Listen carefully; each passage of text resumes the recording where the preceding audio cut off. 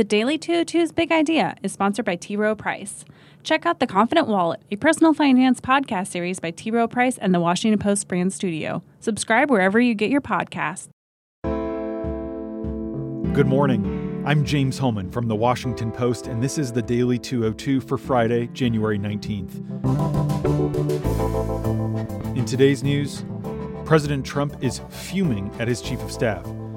The president's personal lawyer created a shell company to funnel hush money to an apparent mistress. And the administration is creating a new civil rights office to protect religious freedom. Could it lead to discrimination? But first, the big idea. With a government shutdown looming, the blame game begins. The House passed a short-term spending bill Thursday night to keep the government running, but Senate Democrats have enough votes to defeat the measure today.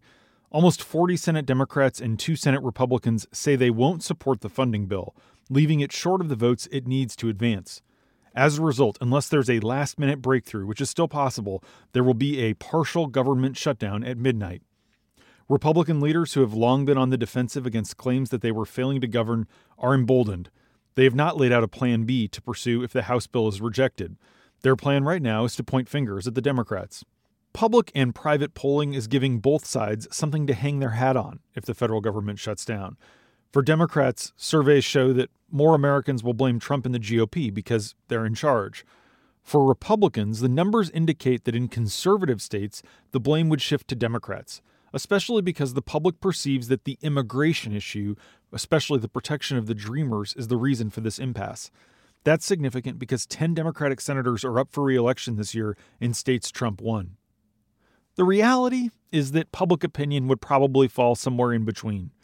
That means the public could lose too, because neither side will have a strong incentive to surrender. That raises the possibility of a prolonged shutdown of government services. Bigger picture, the impasse is raising deeper questions 1 year into the Trump administration about the GOP capacity to govern.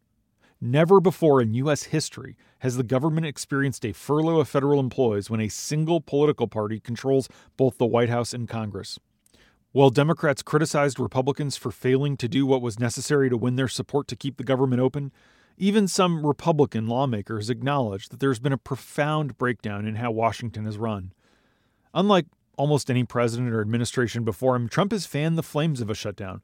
For example, he's repeatedly mused about the prospects of halting federal operations. He said at one point last year that the government, quote, needs a good shutdown to teach Democrats a lesson. His aides have not hashed out a broader spending agreement with GOP leaders or Democrats, and the White House and Republicans have remained split on how much money to appropriate for the military. Trump also isn't really working that closely with his own party. He sent a tweet on Thursday morning suggesting that he doesn't want an extension of the children's health insurance program tied to a spending bill in order to win support from Democrats. That's been a central part of the GOP strategy to get Democrats on board this week. Republican lawmakers and aides scrambled to decipher the president's intentions, and once again, Speaker Paul Ryan had to get on the phone with him to clarify matters. Hours later, the White House put out a statement confirming that Trump indeed supported the bill as it stood. The fiasco surrounding a potential shutdown has gotten to the point now where Senate Majority Leader Mitch McConnell, who normally holds his cards pretty close to the vest, telegraphed deep frustration with Trump during a news conference on Wednesday.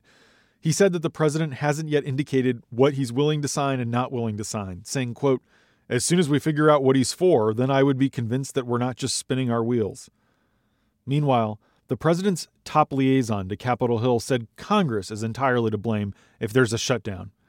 He said Congress altogether, not Republicans or Democrats, but everyone in Congress. Expect more of this kind of sniping if the impasse is not broken by midnight. And that's the big idea. Here are 3 other headlines that should be on your radar. Number 1, Trump is fuming at White House Chief of Staff John Kelly for saying that his views on immigration were, quote, uninformed during the 2016 campaign, and that there won't actually be a border wall across the length of the border. The president's associates say that Trump thought Kelly made him seem like a child who needs to be managed. He also thought Kelly's comments made it seem like he was giving in to the Democrats. The president was particularly offended by the word uninformed, our sources tell us, especially since he was characterized as both not intelligent and pretty flighty in that recently released book by Michael Wolff. Number 2, Trump's personal attorney used a private Delaware shell company to pay former adult film star Stormy Daniels $130,000 in hush money ahead of the election, according to a new report in the Wall Street Journal. Corporate documents show that the lawyer, Michael Cohen, established the company in October 2016 and used a bank account linked to the entity to send a payment to the account of the lawyer representing the woman. Both parties used pseudonyms to further mask their identities. Number 3.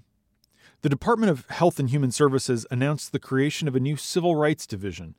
That division has been tasked primarily with protecting healthcare workers who decline to participate in care that violates their religious convictions. The initiative represents the administration's latest effort to elevate religious liberty claims when such personal beliefs come into conflict with priorities like access to medical care. Conservative groups, particularly those opposed to abortion, celebrated this move. Critics warn that it could lead to discrimination on the basis of sex as well as gender identity and sexual orientation when healthcare workers refuse to treat people. And that's the Daily 202 for Friday, January 19th. Thanks so much for listening. I'm James Hohmann, and I'll talk to you on Monday.